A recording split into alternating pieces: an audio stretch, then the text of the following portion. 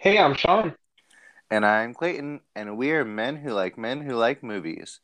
We're two queer men who love movies and talking about movies, and after a lot of urging, we started a podcast. What did you pick out for us to watch this week, Sean? So this week I picked one of my favorite directors, John Carpenter, in a spooky little ghost story from 1980 called The Fog. Nice. I'd actually never seen this one, so I was really glad you picked it. I didn't love it, but I liked it well enough. I'd definitely give it at least a mild recommend to people. It's just a fun little 90-minute ghost story. I assume, since you picked it, that you would definitely recommend this one to watch during our first spooky season. Yeah, I really love this movie. I think it's a really creepy ghost story, and it's a very different take on horror um, from Carpenter, who was coming off hot off the heels of Halloween. So I think it's very well done. It has its moments where it's a little hokey, but for the most part, it It is was it the is a 80s. yeah, it's I think it's a really spooky movie, which is Yeah, I can't believe I never seen it because, I'm always on the search for a good little ghost story. mhm. And I didn't even know this was a ghost story. And then I was like, oh, cool.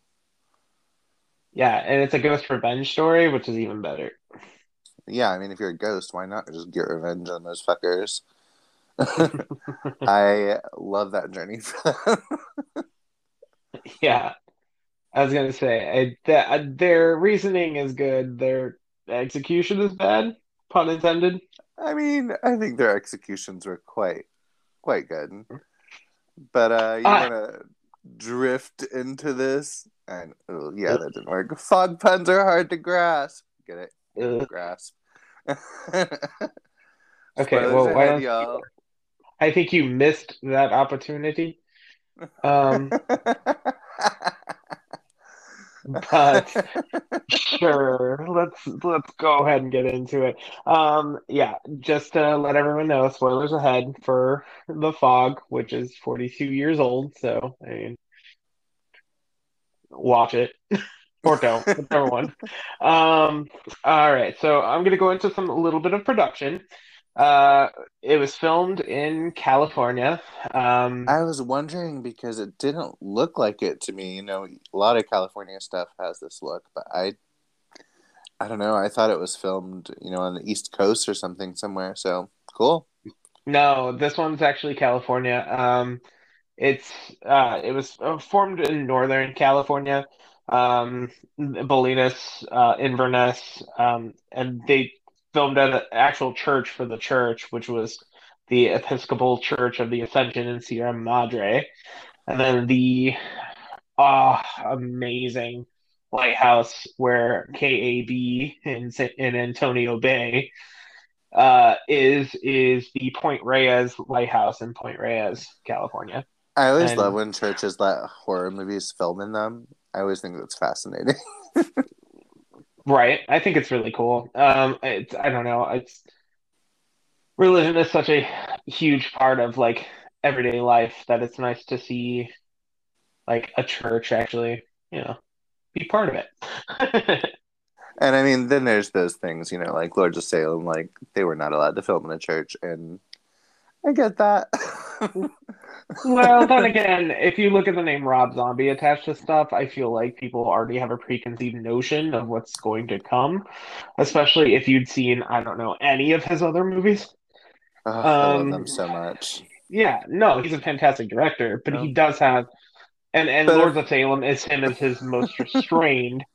Um, but I think that's what makes it all the more powerful. Yeah, but he does have a very visceral kind of filmmaking experience. So I mean, I would understand why they wouldn't, because if it ended up anything like, how Rainn Wilson ends up as a fish boy in a church, I feel like that's gonna not bode well. well, I mean, we've seen Lords of Salem. We know the scenes that are in churches. I don't think a church would be cool with that, but Yeah, I still think it's just the name I Rob Zombie that gets it. do just really like when churches let movies film in them, especially when it's in the horror genre, because I'm just like, what do they pay them for this? Yeah, I've always wondered how much they pay him. It's just like, honestly, it's a public place. Most people are allowed in a church. You Yeah. can't tell us Uh, we can't bring on cameras. What are you talking about? right. We're just gonna record all of you. Sorry. Have fun. But yeah, this movie is a follow-up to Halloween. And it's the first movie John Carpenter made after Halloween, except for Elvis. So Halloween was in 1978, right? So this Yeah, it came out was in '78. very, very shortly afterwards. Well, keep in mind, it really came out at the beginning of '78, would have been recorded '77-ish. And also it doesn't feel like now where it takes like 3 years for every movie to come out, or 5 years if you're looking at Guardians of the Galaxy. Yeah. Um, it feels like it's been like 19 years since the last one came out. Um, but yeah, so they very much would move from project to project, and especially because Halloween was an independent film, like it wasn't a Extremely. studio film. Like until the Blair Witch Project came out, it was the highest grossing like independent film ever. Until the Blair Witch Project beat it out, and I mean it's extremely impressive, Until especially for a Paranormal debut. Activity beat that out. Right. Looking at you, um, horror, breaking those records. yeah, and it almost always is horror too. Um, so yeah, it's this is Carpenter's follow up, and he and his writing partner Deborah Hill, rest in peace, Deborah Hill.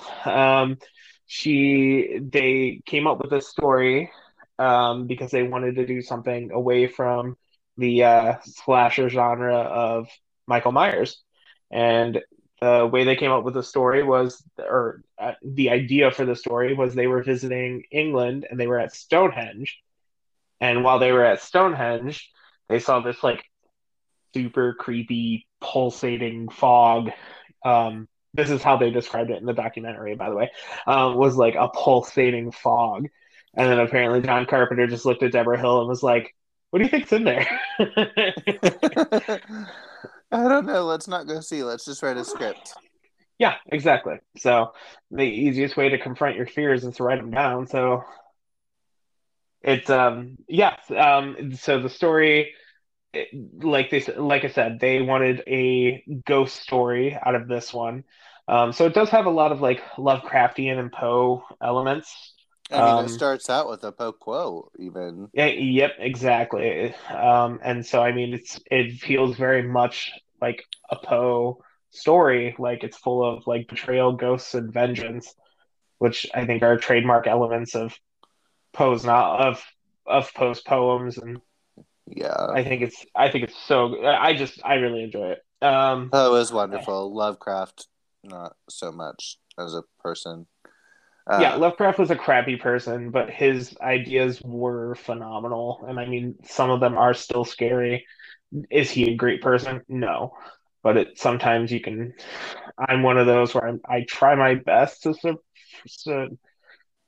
It depends. Sometimes I can separate the art from the artist, but sometimes it's really hard. With him, I feel like he was a victim of his own time in some ways, and some of maybe. that maybe, I don't know. I don't know him for sure, but yeah, he just wasn't a good guy. But yes, his work was quite brilliant too. I do love when they made Lovecraft country and it was all people of color. I was just like, haha, Lovecraft would be rolling in his grave. Good. Yeah, yeah, he probably is rolling. Um, yeah, so it was a lot of the crew from Halloween were brought in to kind of play to work on the film. Um, we've definitely got some returning cast as well. Yeah, Uh, I was watching the opening credits and I was like, man, a lot of these names look, and, I hadn't seen The Fog before. And I thought, a lot of these names look really familiar. I feel like they worked on Halloween. oh, they did. A And lot of them did. Um, And I mean, also our cast, we have Jamie Lee Curtis returning with John Carpenter because he wanted to work with her Hmm. again, and Adrienne Barbeau, who was married to Carpenter at the time. And then we have Tom Atkins, who most people would know from probably Halloween 3, Season of the Witch, or The Night of one the that I Creeps. haven't seen. Ah, Oh, it's a good one. It's actually my Twitter title right now. It's Silver Shamrock Royalties. That's the name of the company in Halloween 3, Silver Shamrock Royalties. all I know is that it somehow involves toys. That's literally all I know about it, and that it has nothing to do with Michael Myers. Yeah, evil toy company. And Halloween, like legit Halloween. Um, yeah, and then we've got other returning from Halloween. We've got Charles Cyphers, who played the sheriff in Halloween. He comes back as Dan O'Bannon, which we'll go into why that's a funny name later. And Nancy Loomis, who played Annie in Halloween, is in this one I as thought that was her. Sandy. Hmm. Yep. So she is a frequent, at this time, she was a frequent Carpenter collaborator. Like they did Assault on Precinct 13 together, they did Halloween, they did The Fog, and I think she did one. She played a character in Season of the Witch, Halloween 3. But I do think after she retired from acting after that. And then George Buckflower is the other frequent collaborator, but I think this is the one that starts his collaboration. And Mm. then up until his death, I believe he was in pretty much every Carpenter movie after this. Oh, and Hal Holbrook. How could I forget Hal Holbrook? Yeah, how could you forget Hal Holbrook? Which also, fun fact, Hal Holbrook, Tom Atkins, and Adrienne Barbeau will all star in Creepshow together Oh, a few years later. and the one cast member we're really missing out on is Janet Leigh. Oh, I was going to let you have that one. Mm. Well, Janet Leigh plays a character named Kathy Williams, and for those of you who don't know, she is the mother of Jamie Lee Curtis and original Scream Queen herself, Marion Crane from Psycho. Yep. And Oh, it's yeah. just fun seeing them in a movie together when they were, well, when Jamie Lee Curtis was that young. They've been Yeah. in 2 or 3 movies together, but we can get into that more later. Looking at you, Halloween H20. Yeah. Or H, or as I like to call it since I was a kid, H2O. Even though I I know always it's not. I've always called it Halloween H2O. Don't feel bad. I also thought that's what it was. But yeah, Yeah. it's got a pretty big cast, and who they are is not super consequential because they're just. Yeah. I mean, the only one I really want to bring up is Adrienne Barbeau as Stevie Wayne. She's kind of a. Yeah, she is. Her and Jamie Lee Curtis. Obviously, you recognize Jamie Lee Curtis, but Adrienne Barbeau is the only person by the end of watching this twice that I knew what her name was in the movie. Everybody Really? else, I'm like, yeah, everybody else, I'm like, okay, there's that one, there's that one, there's that Uh, one. I oh, they recognize say them, but as everybody's far names as, enough, I thought.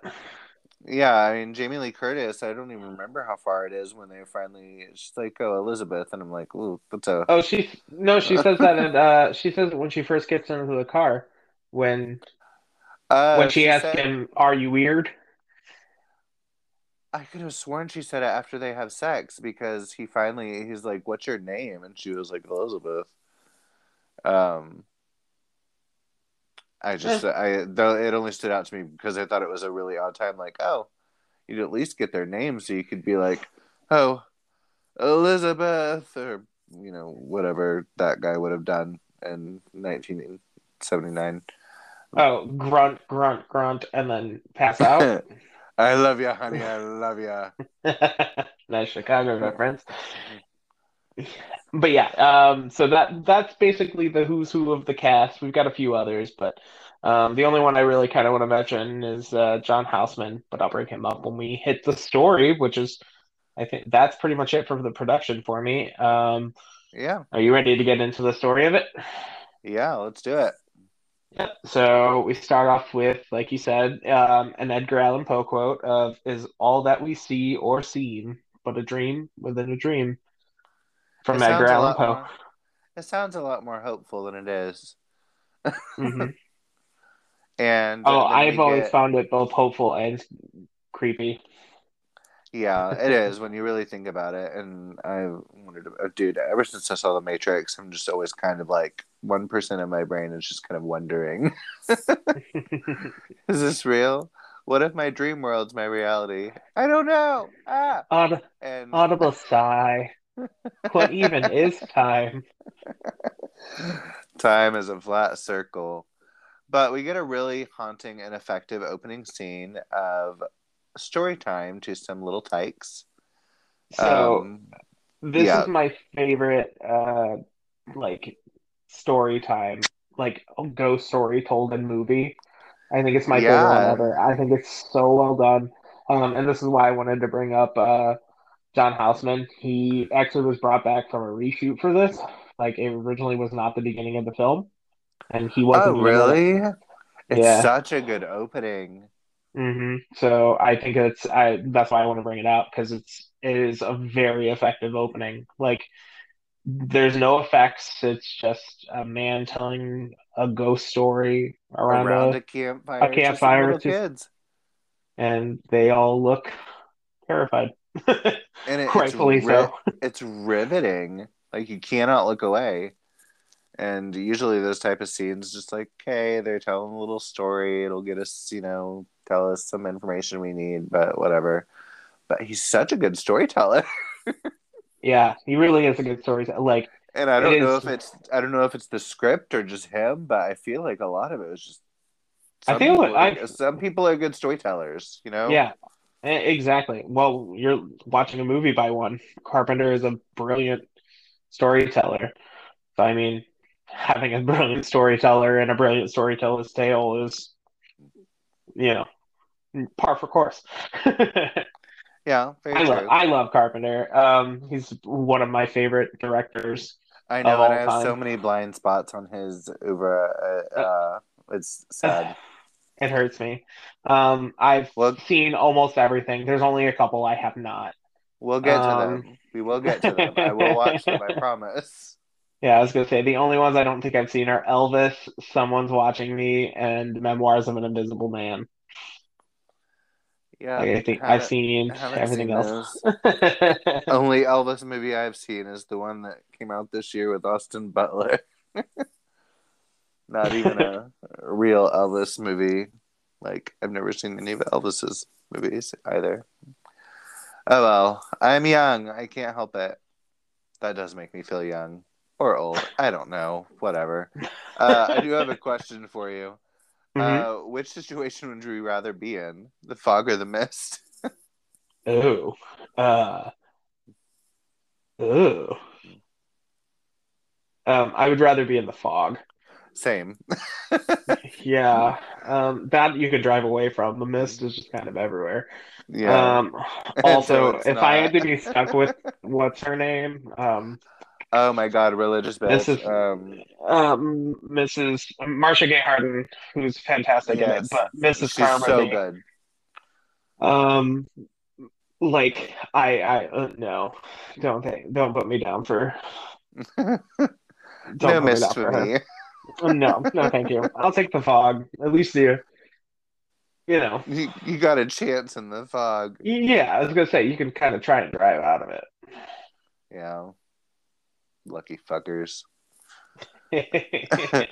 So after this little story where he's telling them kind of like the ghost story of the town, we kind of get a small intro to the radio station, and can I say I love how the station plays into the sound of the movie so much. Everyone is Oh yeah, constantly listening to this, so it's just like she's talking, and then it's just on in the background, and everyone's just listening to it. I love it. I love when movies do like little stuff like that to really ground the story and when things are happening at the same time, and love it. yeah. I don't I know do why more too. I movies don't utilize that. Well, people don't listen to the radio as much anymore. I think back then, like especially in this town, like you could tell it's a small town, and it's very much like she is the radio station. She's the only one to listen to. Like I'm sure they either watch TV and they wouldn't watch TV till nighttime anyway, usually, or they'd listen to the radio. And in this case, she's the radio. And by the end of the movie, I literally wrote down in my notes at one point, like, is she like Delilah for this town or whatever? Because you know, there was that time period where everyone listened to Delilah at a certain time of night. Just Delilah was always on. And they're always listening to her. And I'm like, this town is kind of in the middle of nowhere, but not so much that you wouldn't think they would have other radio stations. But, No, I you know, mean, but maybe it is they. kind of, it feels kind of isolated. Like it's not completely isolated, but it does feel like it is a town on the beach, like kind of in the middle of nowhere. And plus, like topographical features might not allow for uh other radios like signals to get through. Especially, Right. yeah, I agree with you entirely though. I think the radio station is a really cool addition, and it's one of the things I like about this movie is I like the fact that Stevie doesn't really see what's going on until the end. Like Yeah. she just hears But everything. she'll like start a song and then like it'll go through the cast and you'll see and it just is playing so it's like oh you know this is happening right now. In a lot of movies you don't necessarily know when things are happening or the time frame, and this one is very specific because it's like you know between midnight to 1, and also just okay they're all listening to the song that she just put on. All this is what all the characters are experiencing right now in the moment during this like 2-day time span. And so we get a very short intro to the radio station, and then we have this church scene that you can talk about before things start to go weird. Yeah, so we get a John Carpenter cameo, which John Carpenter is the man who is working there, Jimmy. Aww. Yep, and we are introduced to Hal Holbrook's priest, Father Malone, who is a drunkard. Like he's clearly a drunkard. He's drinking in every scene. He's kind of a troubled man, and he becomes more troubled once midnight hits and a piece of wall falls out, and he discovers the diary of his ancestor, who did some very naughty things for the Naughty, town. naughty. Sorry. Naughty words. Um, Sorry, I lost my train of thought. I'm But yeah, sorry for distracting you with Nicole Kidman. yes. So he discovers the diary saying basically that six people or six founders of the town had actually murdered an entire ship full of lepers and stole their gold. And it was a rich man who ended up with leprosy and was trying to found uh, a leper colony off of the coast of where they were at. And so they lit a fake fire to Well, a dash real the fire, but in the back, real fire, in the yeah, a area, real yes. fire, but not at the spot where they needed it. So they were Yes, to drawn make to their that boat spot, crash. and it dashed itself upon the rocks and sunk, and nobody survived. And they used the gold to help found the town. I always wondered how they got the gold up from, like, they just go diving back in the 1800s and pull up all this gold. And Yeah, gold's heavy. Like, how did they do that? I mean, I'm I sure they guess, you didn't know, do it a piece at a time. I guess that's, you know, a lot of incentive. You know, Right. gold.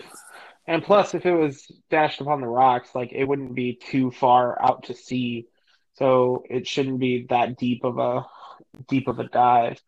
But if it's where a ship gets dashed upon the rocks, would you want to be out there in rowboats and like little people? I don't know. For, It's not a depend. plot hole, but I did wonder. Yes. Or another way I kind of took it, but I'm not sure if they ever really explain it. Um, they were going to be get paid to save the people or to let them have the leper colony below. So maybe they Oh, got paid right. before it, and then they just were like, "Here, crash." Classic. Good old rope a dope. Yep, exactly. And so he's Um, all no, go he's ahead. just Sorry. stressing, and is that when is he by himself when he starts reading that? Yes, Oh yeah, because it's not until later that what's her faces come in, and yes, then we see none other than Jamie Lee Curtis herself hitchhiking, which I believe she also does in another film that I have not seen. yeah. Well, Um, actually, first you see the town go crazy, then you see Jamie Lee Curtis. A lot of oh spooky yeah, stuff. a lot of things just go weird. Stuff's exploding, cars are going off. It's a lot of stuff for a long sequence all over town. Shit's just going weird because instead of being malevolent, the ghosts are just feeling their Wheaties for a night. They're As what? go, you've never heard that term, feeling their Wheaties? No, I mean I've heard of feel my oats, but I've never heard of feel my Wheaties. Oh, I mean, kind of same thing. Like if my Uh, cat's going crazy and running all around, like oh, he's just feeling his Wheaties. Like I was got a good breakfast and Wheaties and has a lot of energy and just wants to go berserk. oh I Anyway, I you was learned literally just something like, new. excuse me? That was the funniest thing I saw on Twitter all week, pretty much. Excuse me? That was funny.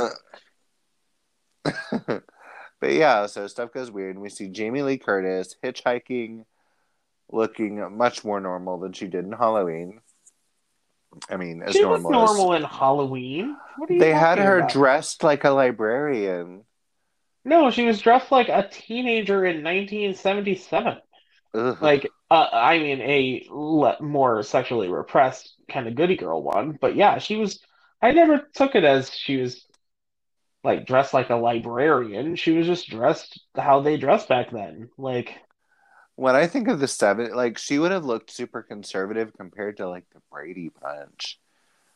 It's not a thing that takes me out of Halloween, but I don't know. I did like seeing her be. well, and then keep in mind, we are also seeing her in one day of her life. Like, we don't know how she dressed other than that. Like, maybe she was just having a laundry day.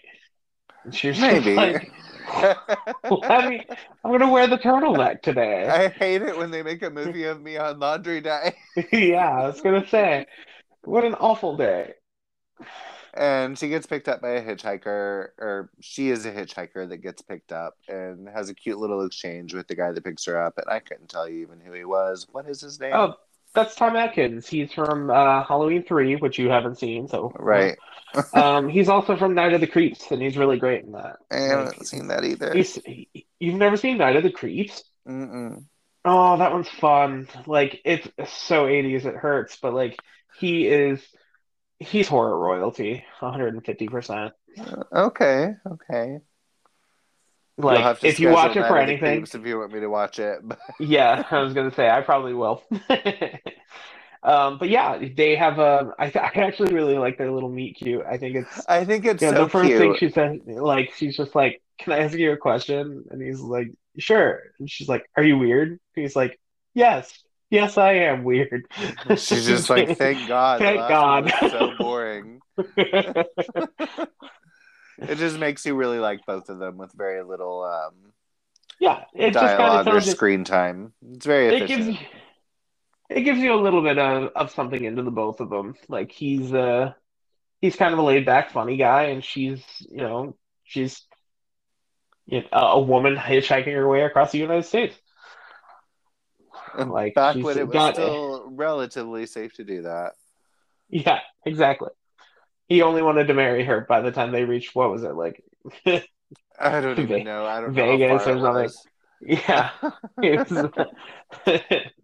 But yeah, so that's Jamie Lee Curtis and Tom Atkins, who have their little meet cute, and then Uh, we are still kind of showing back with the town a little bit, where the spooky stuff's happening, and then this is when we get we're Really, heading the out to biggest one of the first big set piece of the film. yeah. There's So this little massacre on a boat, and hmm it's classic screenplay. The fog shows up at 20 minutes flat to end Act One. At 20 minutes in a movie is generally when something happens to affect the story. And I will say, I was not expecting this. It's a surprisingly scary sequence. Like, I thought it would be super cheesy, but it was really effective. no, it's really well done. One of the things I really love about Carpenter and Dean Cundey, the cinematographer, is they both like to play with shadow a lot. Oh, it's so And effective in this. one of the things I really love about this movie is that the fog doesn't just feel like fog, it feels like its own character. Like the Mm-hmm. fog feels tangible in ways that I've never seen fog look tangible before. And Right. it's so creepy and quite scary. Um, Also, if I had a giant clipper ship come out of nowhere, I probably would shite myself. Not gonna lie. Yes. Yes. All I was thinking was just like, those X-Files episodes, fucking Bermuda Triangle, like this never ends well. Just lock yourself somewhere. Don't go. People are just too fucking curious in horror movies. I get it, but Well, to be honest, they weren't even curious. They were just like, fog, there's no fog bank. Hey, look, a fog bank. And then yeah. the next thing they know, there's a giant clipper ship right next to them. And And then then there's dead then things. there's There's dead things in the revenants fog. on board. Thank you. Yes. Thank Oh, they're you. so creepy looking. They're so creepy looking in the fog, and I like that they like have "I Know What You Did Last Summer" hooks and also swords and things because they were fishermen, and also it just I You, like that you were quoting, sorry, I just need to go back. You were quoting the Two Towers, right? they. I was paraphrasing the two towers. Okay, yeah, okay, just making sure. I was like, I got the reference, but I wanted to make sure I was at the right There's reference. dead things. There's dead things in the water. And Yes, then okay. Frodo like dives face first into the water And because then, he's Frodo. yeah, because Frodo can't spend 5 minutes in that movie without being in peril. We'll get into it. Those are some of the greatest movies ever made. We're Some not sure. of. Well, I mean, they're definitely really high up there, but I mean, they're literally some of the greatest movies ever made. All three of them. I'm not, Yes.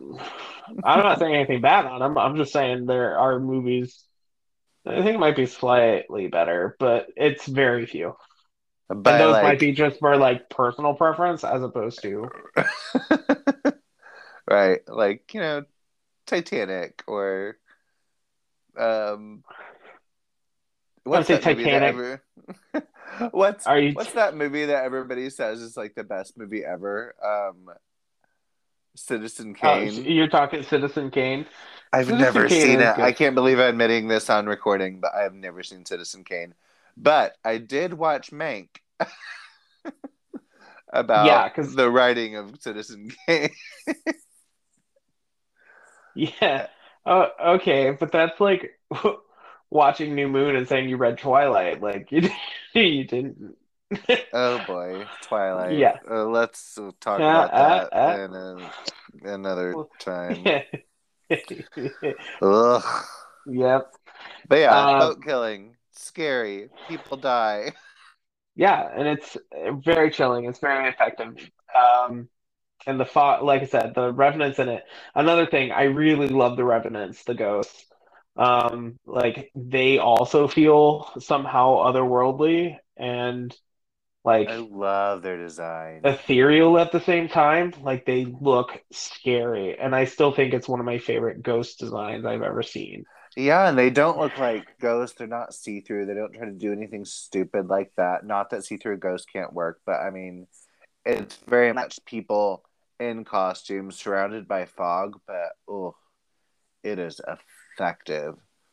Like they look like lepers that have been in the sea for a long time coming back for revenge. You do not want this thing coming after you. Well, they Whew. don't look like lepers. They just look like people who died in the Well, sea. I say they look Like like you can't lepers really tell they look. because you can see the bandages and stuff on them in some of the shots through the fog. Okay, I'll give you that. Yes. That's what meant by lepers because they would be wrapped up with bandages, and you can see that of what you can see of them. But is there anything else you wanted to talk about in that sequence, particularly, or move along through the story? Nope. I mean, that was we've talked about pretty much the best part of it. Yeah, Like, it's chilling, it's effective, and it's very well done. yeah. I think it's You should a just like, very scary success. even if you don't watch the movie, just like look up like boat scene from the fog. It's probably somewhere online. It's great. And then Jamie Lee Curtis and what's his name that I already forgot? Tom Atkins or Nick Castle's the character. Tom Atkins are making Boom Boom. Is that when they're Well, making Boom Boom? they've already made Boom Boom. And because I am in my 30s, and that is what sexual relations are to me. Make Boom Boom. And so they come for, I do love that. I really do think that's when he asks what her name is. And they're having another little cute moment. It's so gross. They're so cute. And the fog people come and knock on the door. And what is with this movie? Like, people would stay alive if they weren't just opening the door without, like, millennials would 100% survive this movie. They don't answer their phone if they're not expecting a call. We sure as hell don't answer the door if we're not expecting someone that just texted us. We're here with a lot of prior authorization. Well, keep in mind, this is also a very different time in like I know. I was just human thinking, like, history. Like this was considered a more trusting time. Like most people could keep their doors unlocked without fear of things, or it was considered, you know, and especially a small town like this, like I you, don't you think know, we do it out of fear. I just think we just don't like people and we all have social anxiety. I I think think there's a that's the lot main of thing yeah. behind it now. And I also just kind of love that whenever the ghosts are around, stuff gets wonky, electricity gets weird, and they also just keep shattering clocks. Well, Like, they're all on the witching hour. yeah. And I don't think they're coming for them specifically. I think it's more of he lives on the beach, so he'd be the closest to the water. Yeah, I did have a question for you since you are more familiar with this, and this was my first two times watching it. I Hmm. never did find it really clear. Like, obviously, later on, you find they need to take six. And I felt like in a typical story like this, it would be the six people that were descendants of them. But in this, it almost seemed like they were attacking random people because, like, were all those people on the boat direct descendants of this original six? To be honest, I don't know. It was I just the think, one thing that never seemed clear. It was like on well, the for one, me, this is sorry, this sorry. is just the one thing that later on I was just kind of had a thought that it almost feels like two separate movies, but it seems like a ghost story where they're just randomly like coming out and raging 100 years later. And it seemed like another script was, oh, they're coming after the descendants, and we need to figure out who the descendants are because it seemed like they were just kind of attacking at will, not just the, oh, they're going to take six that they try to have in the script. I don't know if Well, you feel like that. It never really so gelled together for me. you're actually. Oh, I'm sorry, I didn't mean to talk over you. Okay. Um, so you're actually kind of describing what the sequel does. or what the remake does, which is I was awful. just Don't like, watch. wait, there's a sequel as well. I knew there was a remake, but Sorry, I meant the remake. Ugh. Selma Blair is the only redeeming factor of that movie. oh, Selma Um, Blair. I know I love Selma Blair, but even I mean, she tries her best. But in the sequel, they are targeting like descendants of them. And in this one, I don't think so. I think it's just six. Like they say it from the beginning, six must die. Like that's what it says on the piece of wood that we'll bring that up in a minute. But I think it's scarier because it's any six.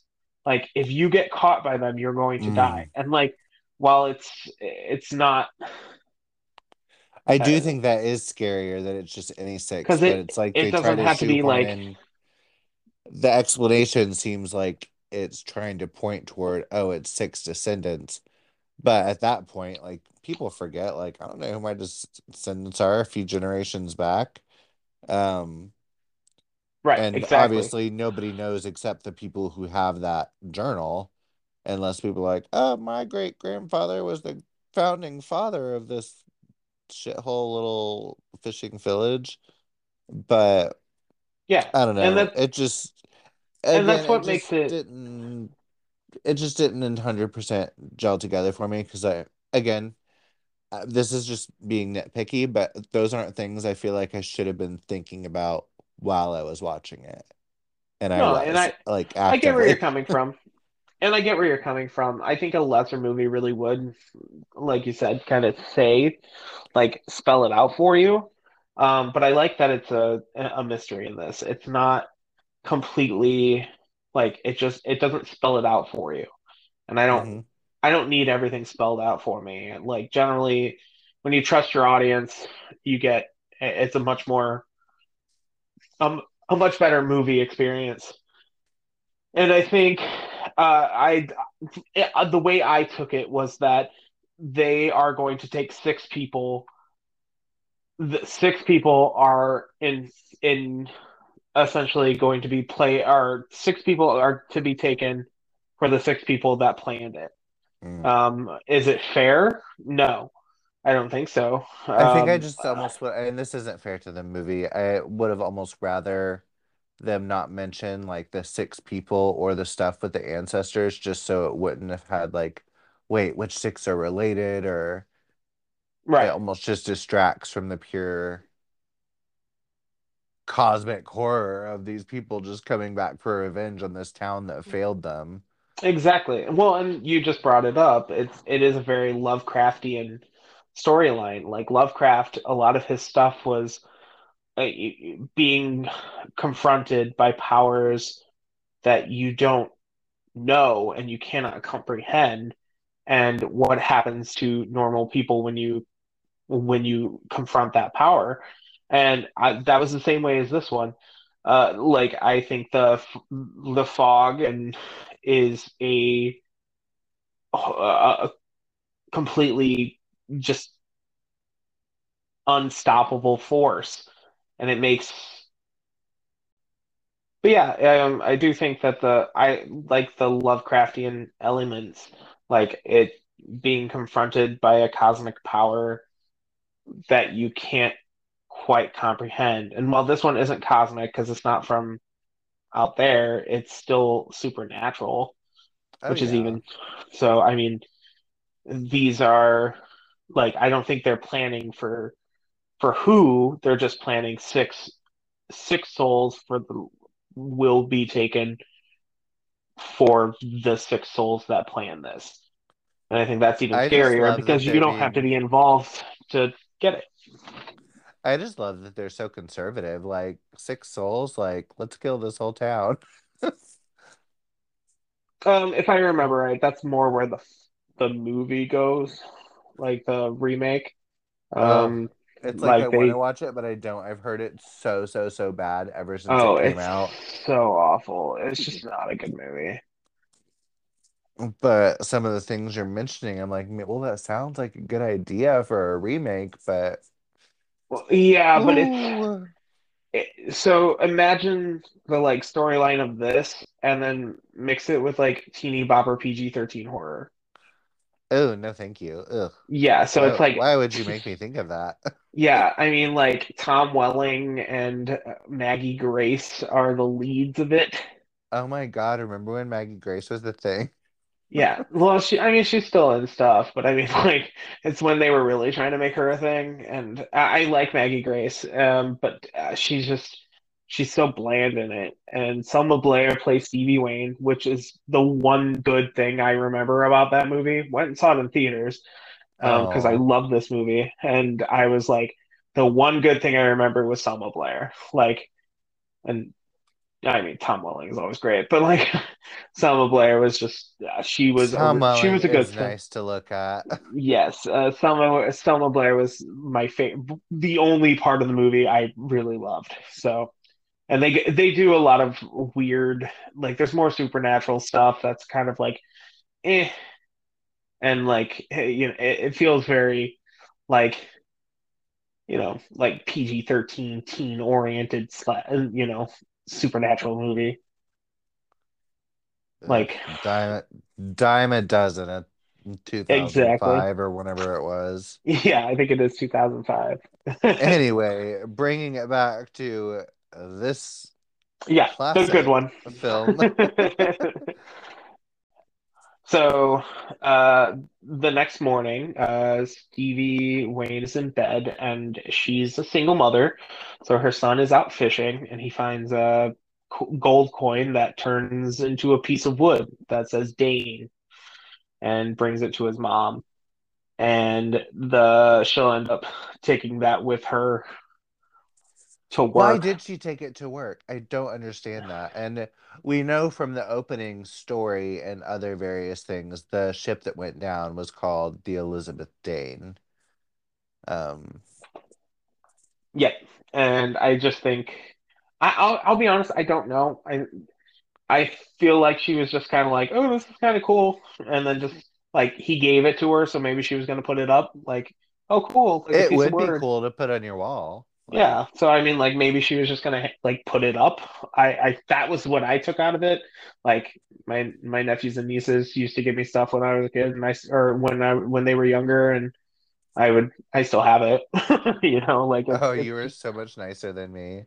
But yeah, um basically the kid just finds the wood, and then before the events go down with the wood, we see a brief setup for this town event happening that night. It's been 100 years since they made the township after they fucked over these poor leprous sailors, and it's just a little setup scene. It's not really anything eventful, but it's more Janet Leigh, so that's fun. yeah. So we And do. then, oh, Oh, did you I was have gonna more say we on didn't that really. scene? Yeah, I was gonna say we really didn't really go into Janet Leigh. This is basically when she's introduced. But Janet Leigh plays like the townsperson, or like a townsperson who's funding or like spearheading the Centennial event. And Nancy Loomis plays her assistant, who's very sarcastic and like I they have a love their very fun relationship. relationship. There was a point I even wondered, I'm like, are they like lesbian lovers that are on the verge of breaking up?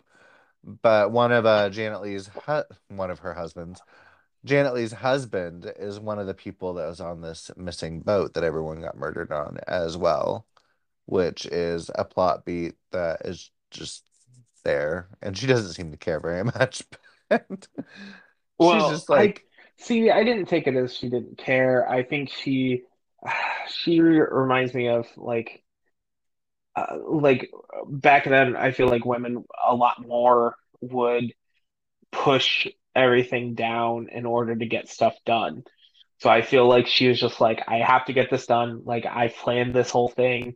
Like me breaking down right now isn't going to help anything.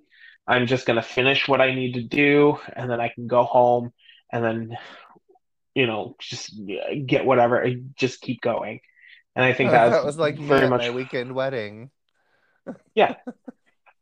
And she like so that and that's one of the reasons I like the character of Kathy is like she's she's kind of like she's kind of sad and she is very much like the little old lady who just wants to get everything done right and like not that old, she was middle aged, but I mean she's Yes. she's very much trying to she wants everything to go perfect, she wants everything to go right. She looked at the statue and she's like, not bad. Was really thinking it wasn't going to be good, and like I do love just some of their little weird interactions that like have yeah, nothing to do with like anything, but just them talking about the statue. It was so funny. At least I they're mean, kind I of. found it funny.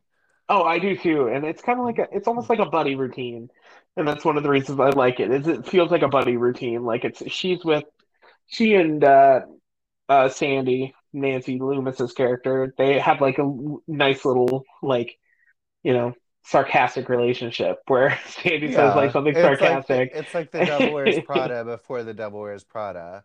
It's Yeah, very much exactly. like kind of like that little vibe. Although, And well, I don't know because I don't feel like Janet Leigh's character is like that. I think Janet Leigh's character is like completely straight laced for the most point, and I feel that Sandy is very much not. So she makes fun of her for it. So it's just like Sandy being like, "Uh-huh, whatever you say," and I she's know, just what did like, she say? She's "Oh, like, you're the only one that can make like yes ma'am sound like fuck you. And she's like, yes, yes ma'am. yep." Exactly. So she's just I love their little relationship. I think it's a fun little buddy relationship in this movie. But yeah, so that's when we're introduced to her. Sandy we had seen for just a second earlier, but that's when we're introduced to the two of them and their fun little caustic but caring friendship. And like I said, setting up for the centennial event and Nick and Elizabeth go to look for uh, the boat that was, I attacked think by the ghosts.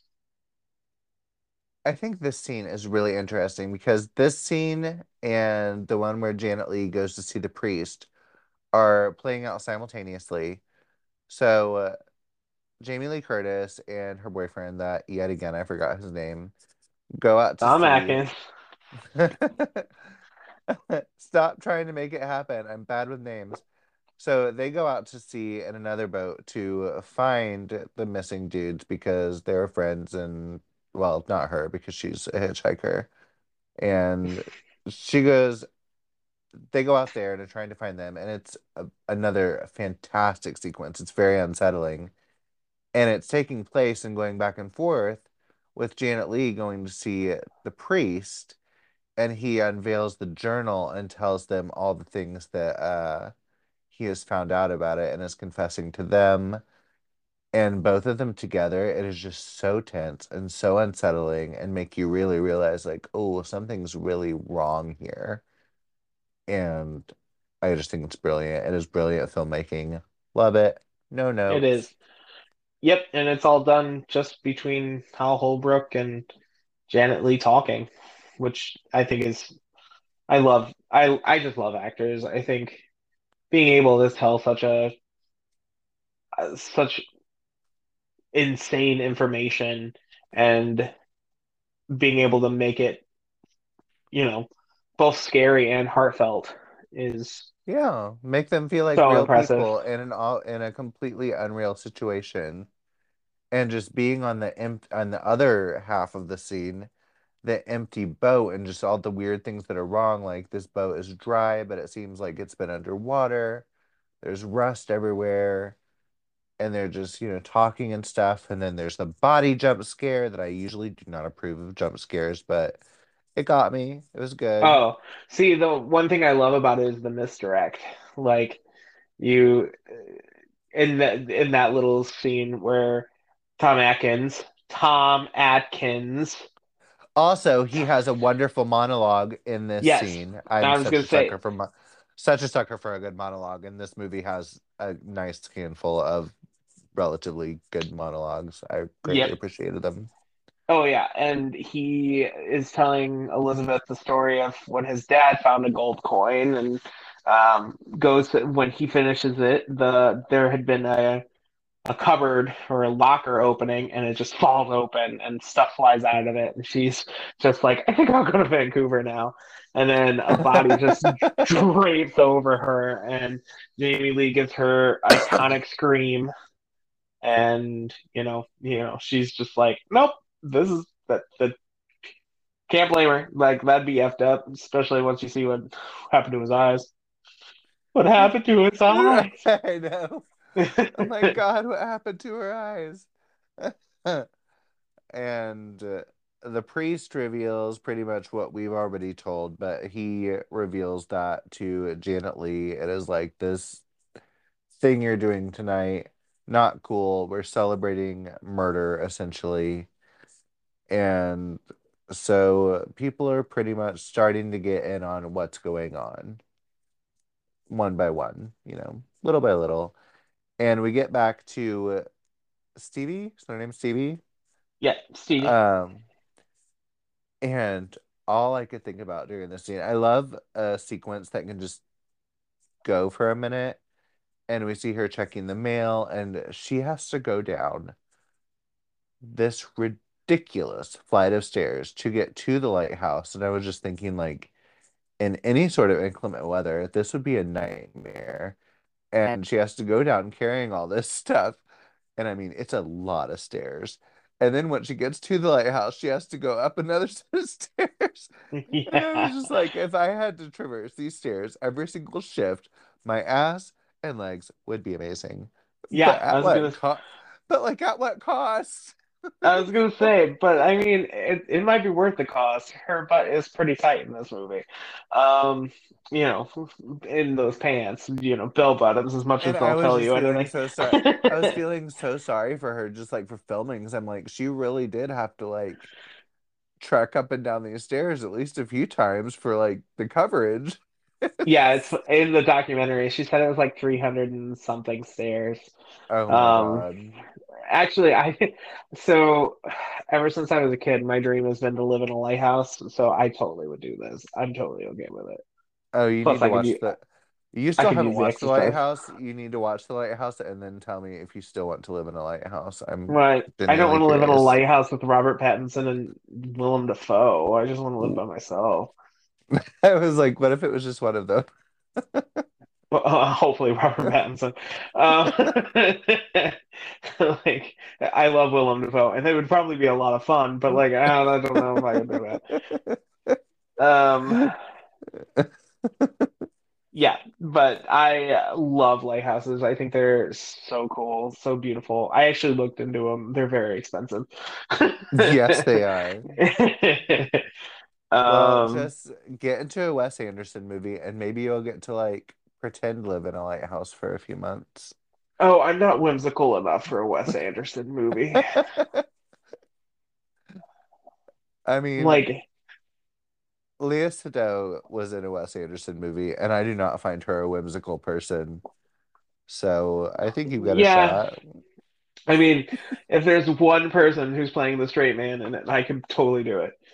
Me and Ray Fiennes, I could see it. Yeah, Ray He's Fiennes. so he's so whimsical in Wes Anderson movies. Yeah, I know. Oh, That's what I'm and saying. He would be my foil, or I would be his foil.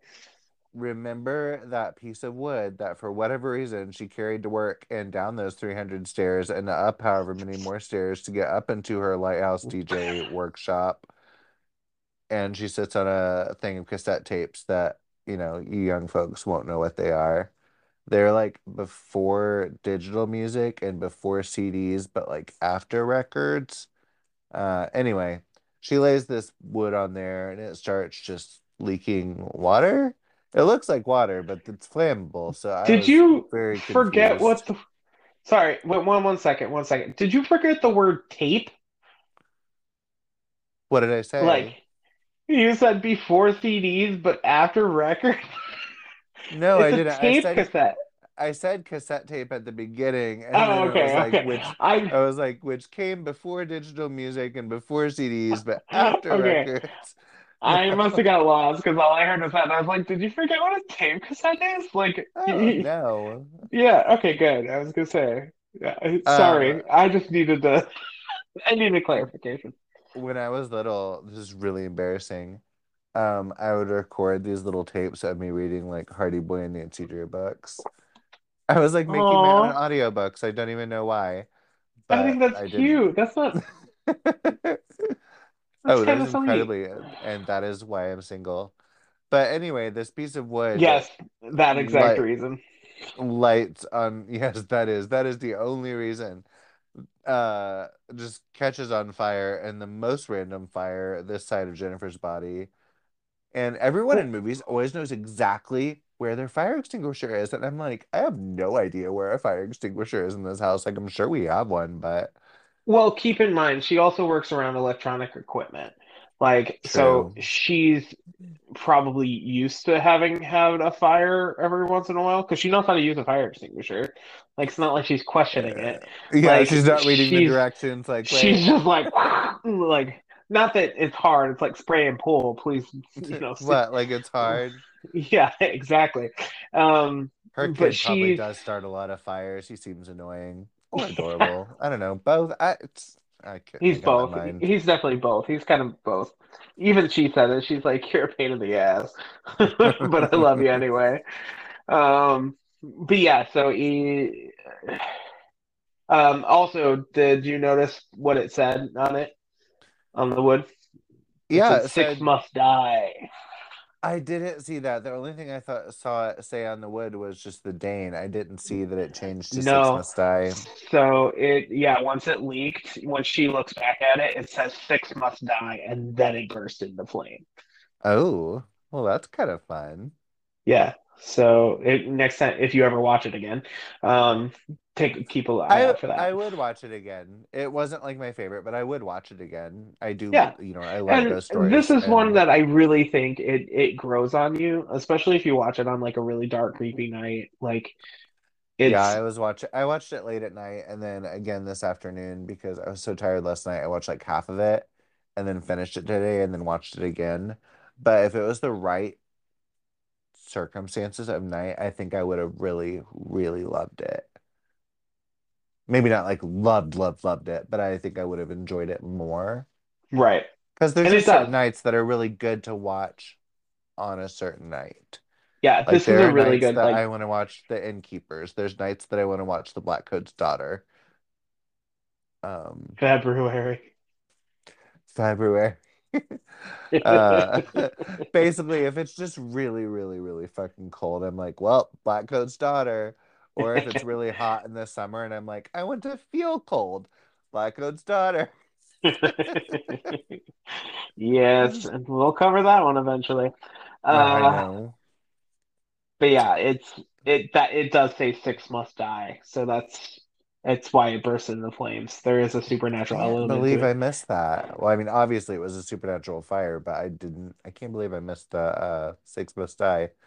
I will Hmm. say I love her sexy radio voice. If you had a radio station like at night, what would your sexy radio voice sound like? Ooh, um, good evening and welcome back to KB and Antonio Bay. You're sitting here with me, Sean, on this cold, dark, foggy night, and we're listening to some classical music. Stick Okay, with me, okay. and oh, it's not over yet. Mm. Stick, stick with me, and I'll get you through the long, dark, cold, and hopefully into something else a little bit more long and dark and warm. Weird. KB, Antonio B. Good God, cut that out. No, Well, so yeah. so if I was a late night radio talk show host, I think it would be something like this is gonna be so bad. Uh,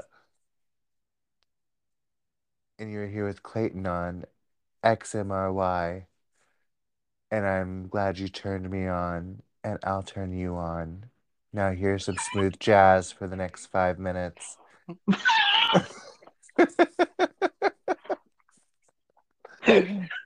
Just Anyway, 5 minutes exactly. 5 minutes exactly. Or you're well, just gonna be like, before there's commercials, you know. you have 5 minutes exactly. I don't care if this song is 4 minutes and 27 seconds. I'll start another one and stop it. There's no. We've got to have the ads. Yeah. Um, anyway, sorry for that, people. Yeah, Uh, this is why we don't have radio shows. Uh, we're on a so podcast. We can just talk. yeah. Uh, I will say, you know how you always get really annoyed in, let's say, The Strangers about characters making dumb choices, and I'm like, they're not even Ugh. making dumb choices because it Oh my doesn't God. bother me. But I thought a lot of characters made really dumb choices in this movie, and it did bother me. Well, it depends. Which ones are you talking about? The nanny opening the door. Well, but keep in mind, like I said, this was a different time. Like She's she been does. posting out on the radio all night, like, shit's happening, get away from the fog, like all this stuff, get the sheriff. Well, but the radio, the The power is power out. did go out. I did So like, appreciate and the then dramatic snapping of the power lines as the fog swooped up toward the top. yeah, so it destroyed the power line and cut the phones. So like, and that's why But Stevie has to run down and restart her generator. So she's not down there talking about it yet. when you are babysitting someone else's small child, and obviously this is late at night between 12 and 1 a.m. and somebody just comes and knocks, don't let them in. You're an old lady with a little kid. Like, you don't need to let them in. Agreed, stupid. But And I, Jamie I, Lee Curtis, like, she was hitchhiking through. She doesn't need to keep sticking around for this. Like, is that gonna stick that good? I don't know. See, I just took it as like she's kind of involved now. Like she's the one that helped find the bodies. Like, unfortunately, she's part of the story. Like, if she just left, like, I don't think she's. I think it's more of a like she's involved, and by the time she gets back and they go through the autopsy, like we're at the finale, like, or we're at the climax of a piece. Like, she doesn't have I time to leave. will say the autopsy scene, the dead body getting up to write on the floor rather than like attack. I think is so funny. No, see, no, but the thing was, is it's another supernatural occurrence, but he says three, so he's right. Three are down, three more to go. Like, I it's get not. that, but like, they had this whole suspenseful sequence of one of those that's just like, okay, you would hear that behind you, but okay, it's a movie of this Not, corpse getting up while she's standing there and walking over, and then she's like, ah, and you think he's talking to her or attacking her, but he has just taken his little weapon and written three in the floor and has collapsed. And like, that would have been a really nice time for a kill. But I mean, I guess that was a subversion, so you yeah, know. exactly. It's that's exactly what it is. It's a jump scare. Also, I like the fact that the coroner's name is Dr. Phibes, which is a reference to the Vincent Price series of films, which, if you've never Oh, seen, are I so good.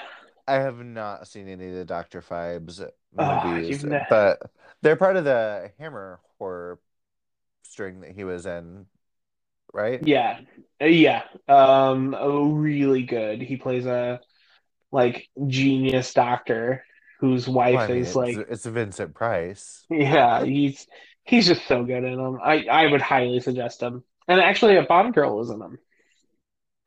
Ooh, Plays which his one? she was in from or uh oh my God, I can't think. The Spy Who Loved Me. Wow. I was like going through Roger Moore. She's Naomi, the Caroline Monroe, the one Oh, with the helicopter. yes. So she is his wife in it, and she was killed in a botched surgery. So he takes revenge on the doctors who did it It's fair. in very gruesome ways. Sweet. That actually sounds awesome. It is. I It's very well done. It's pro 100% would watch. Do you think Jamie Lee Curtis is like stage five Klinger in this? no. I know like we already talked a little bit about like so she's just in it, but I feel like I I mean even she just met this guy and like they're walking and she's got her arm around him and all this stuff and I'm like he picked you up in a car like 2 hours ago. Are you just trying to be a hobosexual and he's cute and he likes you and he got a house? Um, I don't no, I know. think I wasn't in the 80s. I just think she's having fun. He's a fun guy. He's nice. Like they had a good time. Like she can stick around for a little bit. They Like had a good especially time. They because found some dead bodies, you know. well, but like even before that, I think I just mean like she's having fun with him. Like he's a nice guy. They had a good time. Like could maybe something could come out of it. And she ends up embroiled in this like revenge plot from Ghost. They And did have really good chemistry at the beginning, but I feel like yes. the rest of the movie, I wasn't getting that vibe from them. So Well, so it felt more, but I mean it's no longer the meet cute. Now it's survival mode. Like they know something is going on. Like they've watched, but people die. they're still being like lovey-dovey with each other, which I don't know, it just feels off to me. But it's just me. I'm weird about relationship stuff because I don't have one. It's been so Yeah. long. What I do love is every single landscape shot in this film because gore, just Oh yeah. that DP is fantastic. What was his name again? That is Dean Dean Cundy. Cundy. Yes, fabulous, fabulous, fabulous. And I know I've mentioned the CW town, like the CW before, I think, but it's such a little CW town event. Like it fit right in the Vampire Diaries. Like, let's have our 100-year anniversary and unveil this statue, and everybody will have candles. And of course, it's the night when the ghosts of the past are going to attack because that's what happened in CW towns. And this, maybe the CW got their idea for their shows from The Fog. I don't know. You can't prove it Yeah. didn't. Yeah, I mean you're not. You're I can't prove you wrong. Can't prove you right either. But that's neither here nor there. Schrodinger Also, CW. sorry, I forgot to mention one thing. The coroner we mentioned earlier. Mhm. I forgot to tell you that's another repeat Carpenter collaborator. He is one of the leads in Assault on Precinct 13. I haven't seen Darwin that one Johnson. either. Oh, so Are you just gonna make me have like a Carpenter month at some yeah, point? Just we're gonna need it's gonna be have to be a couple months, bro. Um, it's I think you're assault on underestimating my ambition. yeah. Well, if it's for the podcast, you'll do it. Oh, of course. Honestly, it's so good. I just really, really like. It's a brutal film, and in a lot of ways, it might be his best film. But we're not talking about that one today. Hmm. I'm not going into it. I was just like hot take. Yeah, well, I mean, his best film to me is The Thing. I think that is his end all be all classic best movie. Um, but I do think Assault on Precinct 13 might, in some ways, be technically better. In a, it depends. Like I said, pretty maybe a hot take, but it is a very, very brilliant movie. Most But yeah, impact, Halloween. Most favorite. I mean, Personal best, the thing. Technically best, Assault on Precinct 13. You could have like different categories of best, you know. yeah, exactly. Like I think that's Speak your own truth, Sean. well, I'm just saying, it's been a long time since I've seen it, but I remember watching it, and it's as close to a Howard Hawks film that's not by Howard Hawks that we'll ever get, which is a good thing because John Carpenter is a huge Howard Hawks fan, which I'll also get into later. Um, but yeah, I mean, we're in that CW town. Yeah. Although you don't see a lot of it. I like the little glimpses, but it does feel like a very contained story to the people you see. Very, very contained. It's like these 10 people and 15 extras are the extent of this town. Yeah. So maybe killing 6 people would be really devastating because it's half the population. Yeah. Yeah, I was gonna say you've just killed one third of the town. I hope you enjoyed I do love it. when Sylvia is on the thing and she's like, "You might not believe this, but the fog, it was glowing. It's not You natural." you just called her Sylvia. Her name is Stevie. Oh my God. I'm sorry. I've had a lot of it's been kind of a long day and I don't really know characters' names anymore. Um anyway. Thank you, Ellie. Yes. Sylvia. And I was just like, oh no, glowing fog isn't natural. Oh, what is You wrong did with Indiana? Um, did I call her what? Oh my you God. called her Sylvia again. Oh my God. Stevie. Stevie, Stevie. Stevie, Stevie, Stevie, Schitt's Creek, Stevie. Yes. Anyway, should have just called her a real name the whole time. That's so much easier for me. Like I can remember people's real names better than characters. Adrienne Barbeau. Um, yeah. And plus it's just such a fabulous name. I know, it's fantastic, isn't it? Adrienne Barbeau. If I had Yeah. that name, I would never go by anything different. I know. What is your Wanna Hello, get I'm married? Adrienne Barbeau. Mom? No. Adrian Barbeau.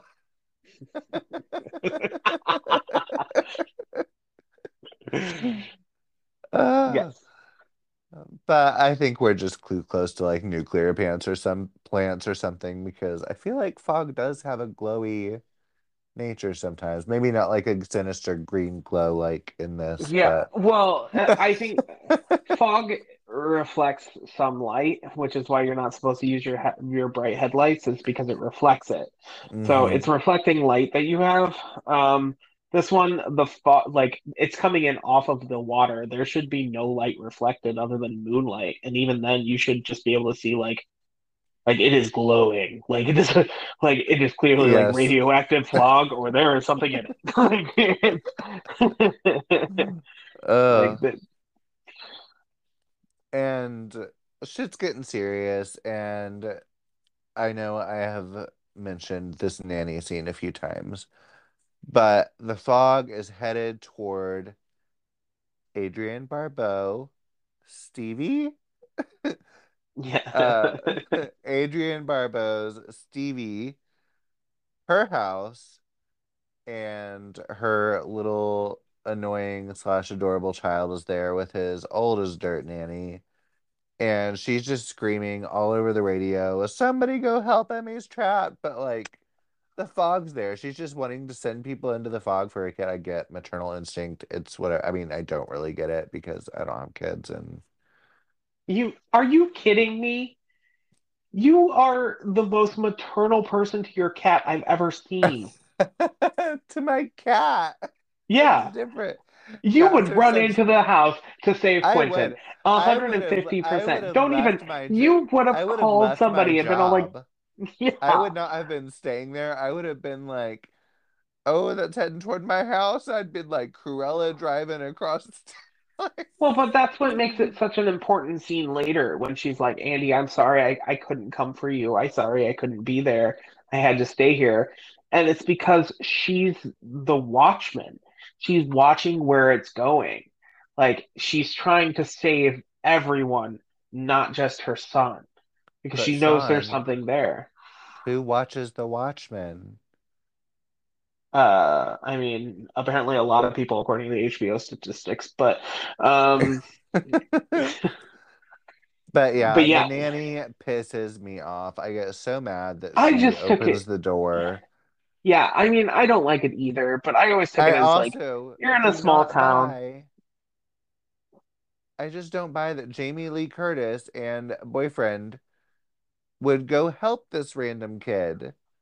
with everything going on, like, okay, sure, we can't get through town, but let's go find this child and hope we get there in time, even though we might get killed. I could maybe see the boyfriend doing it, but like Jamie Lee Curtis, yeah, she's like invested, but how Yeah, but much what's would she she gonna be do? Get willing to? out? Is she gonna Yeah. get out and walk on the side of the road with with the fog coming? No, she's gonna stick with Nick. Why would Oh, you you not? telling me that Jamie Lee Curtis in this movie does not know how to hotwire a car and get the fuck out? Oh, I don't know about all that, but like I just mean like she clearly is. She's a smart woman. She knows she needs to stick with like she's got to stay in a car, like stay in a moving vehicle, you know, like stick with Nick and at least try and like outrun it. And yes, I do think they would go back for him. That's another thing. Like you have no child, you have no problem with like child things, but like a lot of people, especially in this time, like children were the future. Like you would always try your best to save a child. Do you have any of your own? God no. Ugh.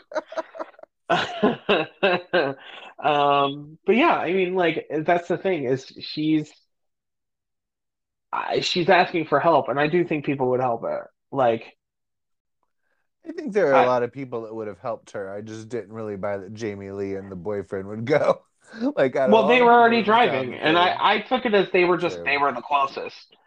Like, I will because he say just with like that whole stops, goes down the road. situation, I do quite enjoy the kill scenes that we get in this movie. They're not all super repetitive. They're cool. They're spooky. They're not exactly at the moment you're expecting it. Like, you know, they're going to get killed, but like you'll think somebody's going to come at them from the front and really they'll be like behind them and like impale them or something. And I really enjoy how they do that. It's just little subversions. You know, it doesn't take a lot to make us happy. Exactly. Well, and that's what makes it such a good ghost story is like Carpenter always has Carpenter has always been really good at jump scares. Like And I and usually hate jump scares, but well, when I used like effectively, yeah, exactly. This is when they're used effectively. Like if you look at there are some movies where the scare is the jump scare is the scare. That's not a scare. Like that's not scary. Like jump scares can be great when used effectively, but I in this case I feel John Carpenter builds tension. So and that's another thing that he's extremely good at. He builds tension through his scenes. Like he knows exactly what he's framing. He's building up to it. He's building up to it. He's building up to it. Something happens. Oh, that wasn't what we were expecting. Bam. And that's what good tension building is. And it's one of the reasons Carpenter is one of the best directors ever, in my opinion. Um, I love. Does he have some stinkers? Yes. Like I who doesn't? mean, everybody But does.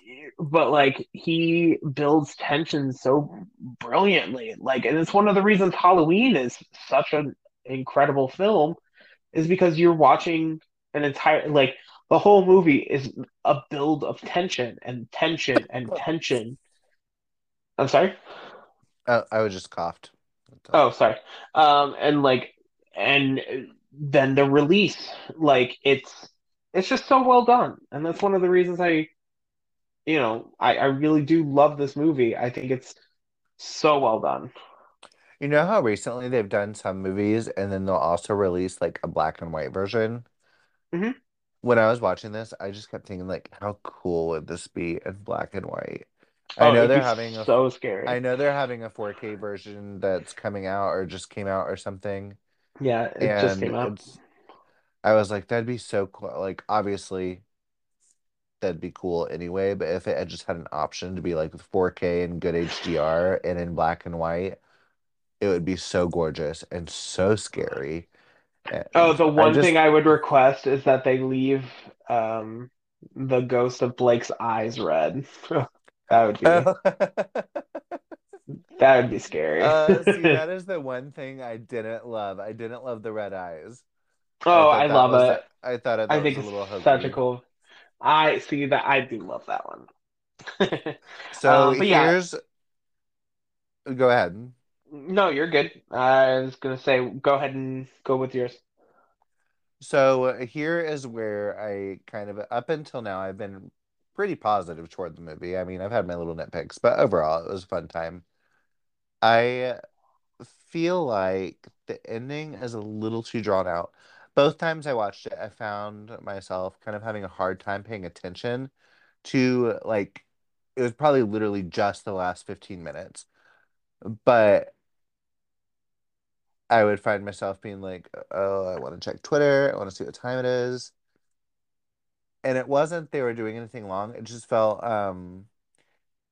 not to the same level of like Night of the Demons, but it felt like it was just drawn out to make it a 90-minute movie when I think it would have been maybe more successful as an 80-minute movie.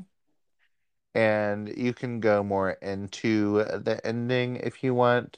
I have random little thoughts here and there in the ending, but again, I was just more like, oh my God, just get to the credits. We're already at the climax. Get us to the climax. Uh, I don't know how Oh, you feel about the ending of this, but nope, I like the ending. Um, I I can see where you're coming from. I do think the stuff with I think your big thing is you get turned off by the Cobra, Mrs. Cobrits. You're just like stupid people doing stupid stuff. And then after that is really where the finale really, really starts. And I think you're kind of already like at that point. Um, I don't think it's too drawn out. I think it's a really like the build of tension, like especially because you're watching like Mrs. Williams and Sandy, Janet Leigh and Nancy Loomis's characters. Like she's basically trying to take her home after she finds out her husband is dead, and they get caught by the fog, and the fog is basically cutting the town off. And Stevie is like, "Hey, everyone needs to like get out of the fog," and so they're listening to her, so they're following what she says, and that's what leads them to the church. And I mean, speaking of the church, when they finally were like, well, let's give the gold back, maybe that'll stop it. Uh, how heavy do you think that solid gold cross would be? Because I do not think that little old priest could carry that. Like, hey, that. adrenaline will make you do crazy things, and honestly, it'd be heavy, but I think he could do it, and he does look like he's struggling with it. But I mean, even like a gold bar, those things are what, like 50 pounds? And this is like a person-sized solid gold cross. It's I don't not quite know. that big, but I I just do saw think it and it made me giggle because I was just thinking, like in Goldfinger or something, where they're just having like a gold bar and people are struggling. It's right. like, oh, this is a solid gold cross. Let's just do. Oh. Yeah, no, I don't I think he could do it. He also has the power of righteousness on his hands. And Um, also, I say that with guilt is a powerful motivator. exactly like his family like his ancestor caused this.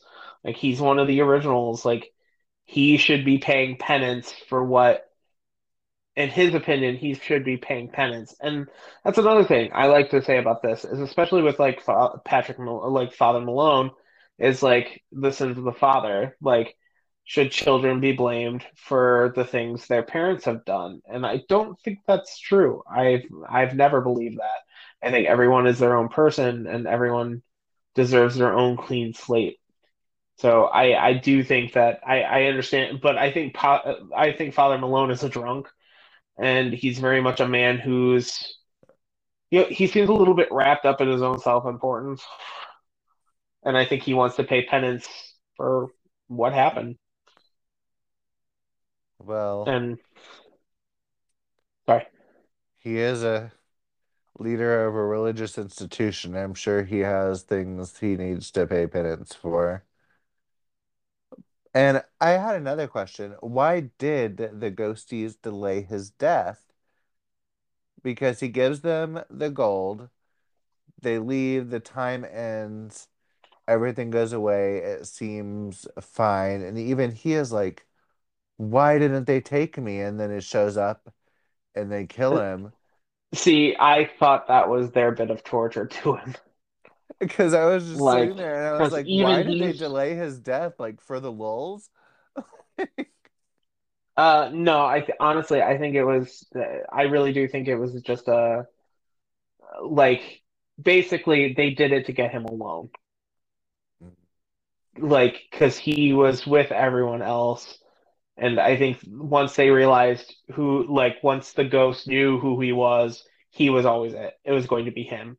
And I think they were like, okay, they gave back the gold. You get a little hope saying, like, no, it's over, it's over. And it's not. We need one more. And again, I really And do adore the ghost designs, red eyes notwithstanding. oh, fun fact for that if you'd like. Oh, sure. Um, So Rob Bottin, who is of special effects wizard, did almost all of them for The Thing and for this one, or did a lot for this one as well. He's actually the one playing the lead Revenant. Oh, fun. Yeah, which I just think is cool.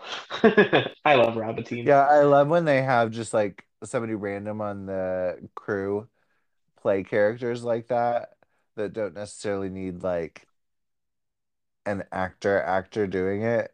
And I just A think that'd be real actress. a real actress. Um, ah, uh, no, I got all distracted. Just, damn it, Nicole Kidman. Why? Why?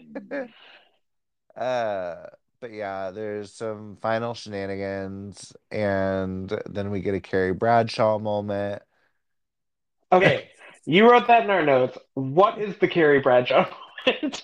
Oh my God. So I think it's Adrienne Barbeau is talking on the radio or writing in a journal, but I'm pretty sure it was her character. And it just reminded me of Carrie Bradshaw at the end of an episode. uh, Oh, okay. So you're talking her do you know what like I'm talking? when she's talking over the radio and she's like, "We have to always watch for the fall." Like, Yes, it it could come came, back. it left, yes. And it just reminded me of Carrie Bradshaw at the end of an episode. I just, anyway. Is it me? Am I the drama? Am I the Yes. fog? Yeah, the answer to that was always yes. Carrie Bradshaw was the worst. Not taking confidence. Um, her and Uh, honestly, the only one I could ever stand on the show was Samantha. Um, but that's neither here nor there. But yeah, are so you a we do have. Samantha with a Miranda Rising? Oh God, no! I'm a Uh, Samantha with a Charlotte sitting. but yeah, and that's pretty much the You movie. really think I would be a Miranda? Oh, I said that just to make you mad. I know you can't stand Okay. Miranda. Did you really go? I'm that angry in my voice. I was like, a Miranda? How dare you? uh, Hey, I know you don't like The Office, but like that little meme where he's like, "I'll kill you." Like yes. that's where I'm at with you on that. Yeah. But yeah, we had they basically we kind of skipped it, but the ghosts attack the town. The kid is saved. They're all brought there to the church. They attack. They get the cross. They take the cross, and then the priest is all like, "Why didn't they take me?" And Stevie is also being attacked at this point too on the lighthouse, which is actually I love On the that scene, roof of the lighthouse. which is terrifying because if you fall off, you're falling to like your death, like you're falling off a freaking cliff, like But I do love that scene too because find it so scary. I just thought And it was all drawn out too much. Like, I don't know. well, but the thing is, they need one more. So I think it was. I don't think it's the fact that it's drawn out. The reason it's drawn out is because it's like, which one is it going to be? Like, I because just feel at like this they could point, have killed somebody really quickly. It was like the ghosts were just taking their sweet ass time. It was just like, yeah. just Well, killing and I them think that's already. I think I get where you're coming from, but I do think that I they just were. think it had some pacing issues in the final quarter. It is, and it's not like you said. Like I said, this isn't John Carpenter's best movie, but I do think it is. I love that, but But I it get where is you're coming from. strong. I liked it. But yeah, was there anything we really wanted to talk about this movie? Is there anything like our Yeah, little talk? I think Adrienne Barbeau was the standout in the acting department. Uh, Absolutely, 100%. I thought I already had kind of mentioned I love seeing Janet Leigh and Jamie Lee Curtis act together. It's been at Although they least didn't, twice, if not three. Yeah, I don't know if they actually interacted, but just having them in the same project, that'd be right? nice to be like, all right, we can I'm like hang out with my mom on a movie. Yeah, it's I actually funny because, sorry, I don't mean to cut you off, but You're good. there's a documentary in this one, and Jamie Lee said she doesn't like working with her mother. Like she loves working with her, but she did.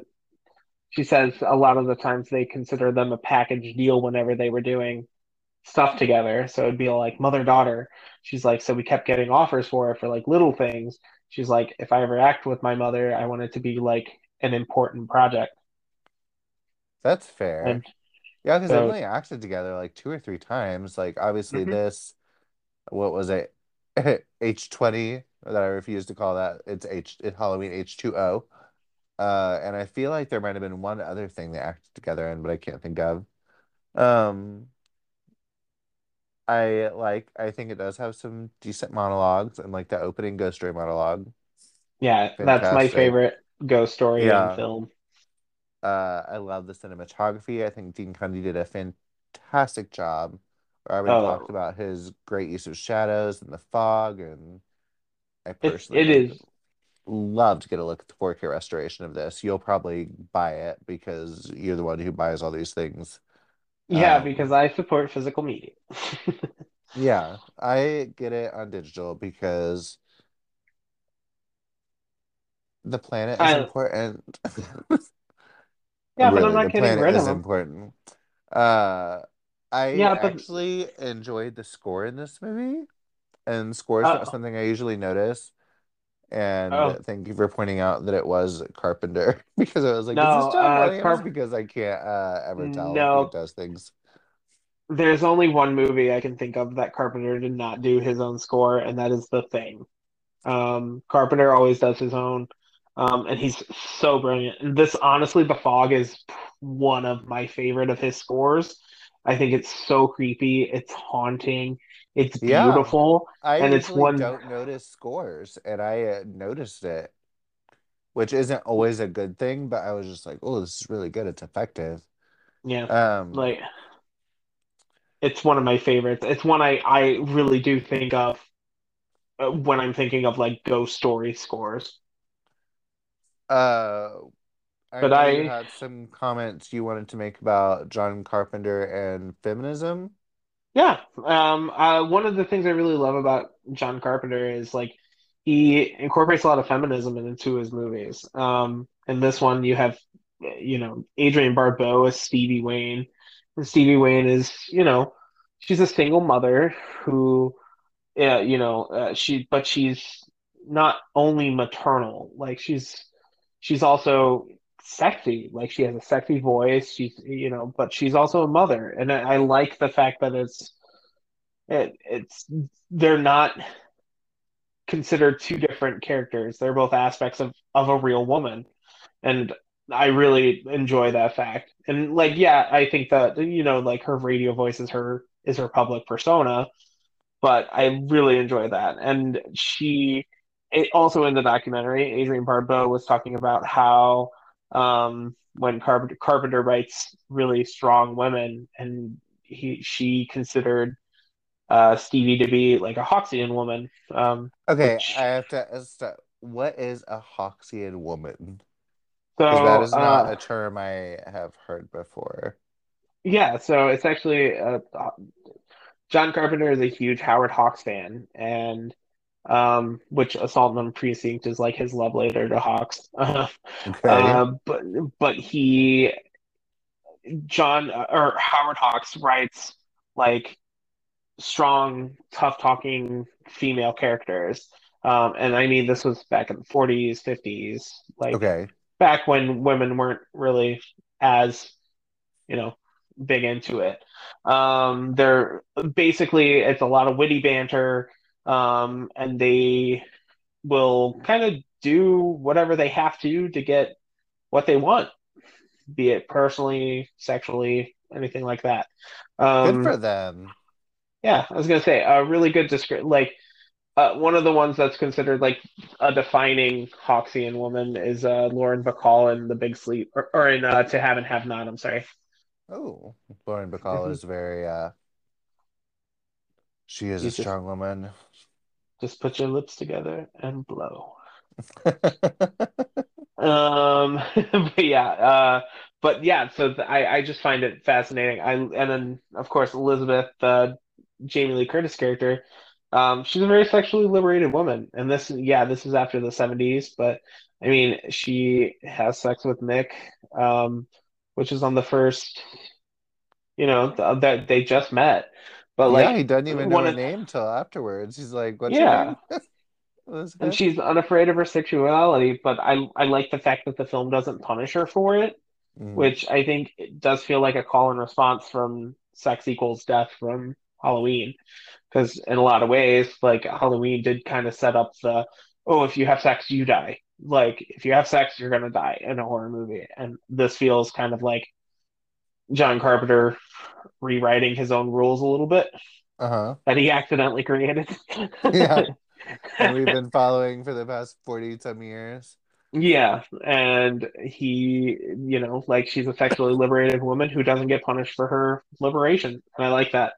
I love John Carpenter. I think he's Yeah, a I'm excited fascinating to check filmer. out more of his stuff because I've only seen a very small amount of his movies. I think this might have been like the third one. Oh my gosh, Um, that just hurts my heart. I Um, know. we'll just have to we'll have to do that. Yeah, we're gonna have a John Carpenter that's gonna pop up more here because I definitely have a lot I'd want to cover there. But yeah, other than that, I've just got a couple fun facts I wanted to give you. Like I said earlier, much of the film is actually reshoots, because when they cut the original cut, it was very not scary, apparently. And so they redid, the beginning, the prologue with, John Houseman and a couple other scenes to make the film actually scary. Honestly, And great. Normally, studio reshoots and stuff like, ooh, not a good sign, but good choices here. It might have made the film a little bit more disjointed, but if that is any indication, I think they made the right call. mhm. And then one thing I also love about Carpenter, Carpenter likes to put his like friends' names in movies. So a lot of the characters in the movie, um, have names of people that Carpenter works with. Like Tom Atkins' character of Nick Castle is the guy who played Nick Castle is the man who played Michael Myers in the original Halloween. Oh, that's cute. And Tommy Wallace, who is the namesake of Tommy Doyle and Lindsay Wallace, who worked as an editor with him through the 70s and 80s. He's also a sound designer, I believe. And then Dan O'Bannon is the name of, um, Carpenter went to film school with him. He is the screenwriter of Alien and directed The Return of the Living Dead, which I'm still going to make you watch. And they I actually will did get to Darkstar it. together. Oh, we're gonna get to it on the podcast because I think you'll have a blast with it. I think it's so much fun. I Um, hope so. and then Mrs. Kobritz was her. Kobritz is the was a producer, I believe, on Someone's Watching Me. There's probably more, but those are the ones I really remember. So Uh, what are your final thoughts on this movie, and what would you give it on a personal score? for me, this one's a 4. It's Okay. probably technically a 3.5. But I have, very happy nostalgic glasses for this one. I think it's really creepy, and like I said, I'm a huge Carpenter fan, so I love this movie and I love Carpenter. So I think just watching everything he does is incredible. Like this movie is shot beautifully. Like the scares are like the atmosphere of it is just so creepy. It's one of those like Mm. movies where you could feel the atmosphere of it. And I really enjoy that. And I really do like I think this is a great spooky little ghost story. It is. Uh, How about you? First of all, how many times do you think they said the title in this movie, by the way? I would love to know. Like, I wanted to count, but I was just like, that sounds exhausting, but I feel like it's a lot. They I say the feel like fog it's a more lot. than like 15. It's more than like 50, probably. The fog is I going left. I feel like it maybe could have undergone another edit, knocked a few minutes out. But overall, I liked it. I thought it was a fun little ghost story. I love a good little atmospheric ghost story. I have a soft spot for them. I can't believe the sentence is about to come out of my mouth, but Pirates of the Caribbean did it better. But I would 100%, and you know how I feel about that. But I do.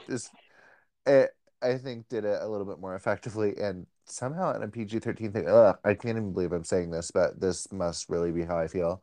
Um, I gave it a 3.5, and I don't know. Will I be scared from midnight to 1 a.m.? Maybe. I don't know. But yeah, it's a very respectable 3.5 from me. What was its budget? What did it make? So its budget was 1.1 million, and I've seen a couple things on it. I read on the Wikipedia. It's on the Wikipedia. Must be For true. yeah. Uh, that it made 21.3, but I did read another article that said 47.7. So I don't know which one is it. That might be. So also the 21.3 was domestic, and at the time they didn't really take into account Oh yeah, overseas. true. So maybe the 47.7 was worldwide. Or just Um, adjusted for inflation or something. But either way, yeah, even just 1.1 to 21.3, that is it made a money. very respectable that's 20 times its budget. That's pretty damn good. Yeah, it was Uh a it did receive mixed reviews at the time, although now most reviewers are much nicer to it, and they but at the time s- it did receive very mixed reviews. Speaking of how the people feel about this, what do you think its average letterbox review is? Ooh, this one's hard. Um, I want to put it 3-1, but it might be 2-8. It's actually a 3.5. Really? That's Yeah. I told you it's really getting the good reviews now. Yeah, It's 3.5.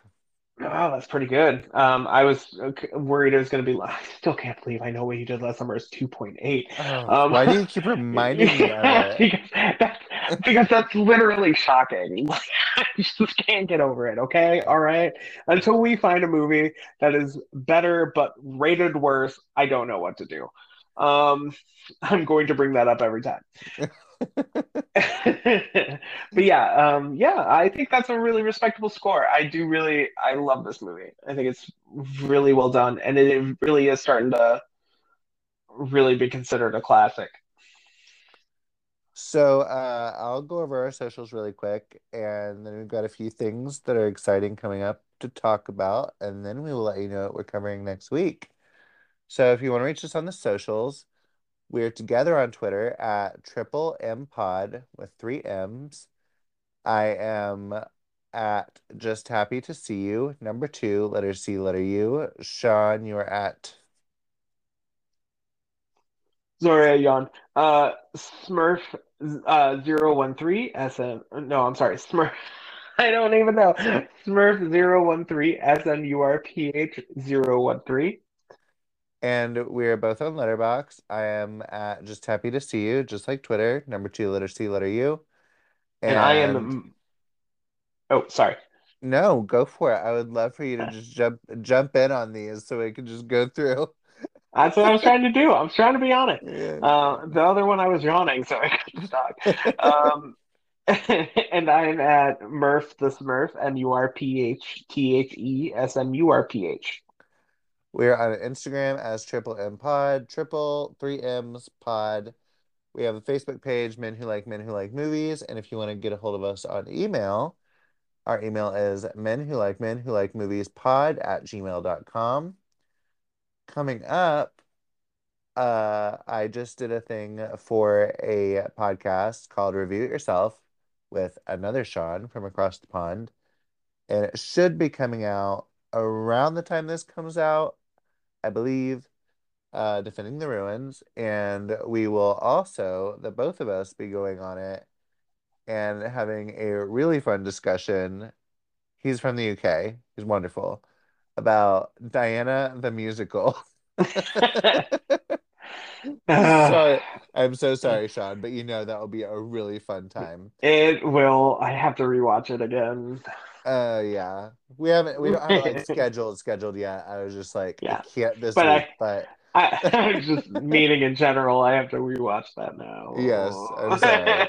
I will say I told him, I was like, I think it'd be really fun if you did this. You could do it with me, you could do it with both of us, you could do it with somebody else, you could do it by yourself. I just think it'd be really entertaining. And he was like, "No, I want to do it with you guys." And I'm like, "Okay, that would be fun." I 100% I'm good with that. But also his podcast is cool. You should check it out. Review it yourself. And coming up, probably right after this episode gets released in the next couple days, we have an interview with Heather Wixson coming up, author of Monsters, Makeup, and Effects, volumes 1 and 2. And her volume 2 book is coming out on the 26th. And we are interviewing her about that. And that will be super cool. Just in time for Halloween. You won't want to miss it. Yeah, And and she really does. It's really cool interviews. From what I've read so far, I'm almost done with it. I'm almost there. yeah, they're so cool. Like, it's the special features you wish you would get. You know, they didn't even do special features anymore, but just with the special effects artists, it's fascinating, fascinating stuff. I cannot wait to talk to her about what it was like talking to these titans of the industry. And oh yeah, Yeah. one more thing. Yep. So what are we watching next week, Clayton? Well, for our final movie of spooky season in October, we're watching Trick or Treat, of course. Yes, we love Trick or Treat. It is the ultimate Halloween movie. Um, well, I mean, yeah, it is. No, it I definitely is. watch I was gonna say I watch Halloween is it on every Halloween. I will watch Trick or Treat on Halloween before I will watch the Halloween on original Halloween. Halloween. Yes. Uh I watched both on Halloween. yeah, I was like if I just was like had to pick one of them for Halloween, uh little insight into me, if I was gonna pick just two movies to watch on Halloween, I would probably pick Lords of Salem and Trick or Treat. Uh anyway, and please, please, please do not forget to give us a 5-star rate, maybe even a review if you have the time. It helps so much. You wouldn't even believe it. And they But give us all the warm tinglies. Somebody left us a yeah, review and it made me happy. it does. Ooh, where was it? Yeah, it wasn't, didn't we get one on Apple? Oh yeah, I thought you meant like a more Oh, a new like a one? super No. recent one. I was like, oh, did we get another one? No, I don't know who left us one on Apple, but thank you. It was really I know awesome. it was really sweet. But anyway, until next time, bye. See you next week. Bye.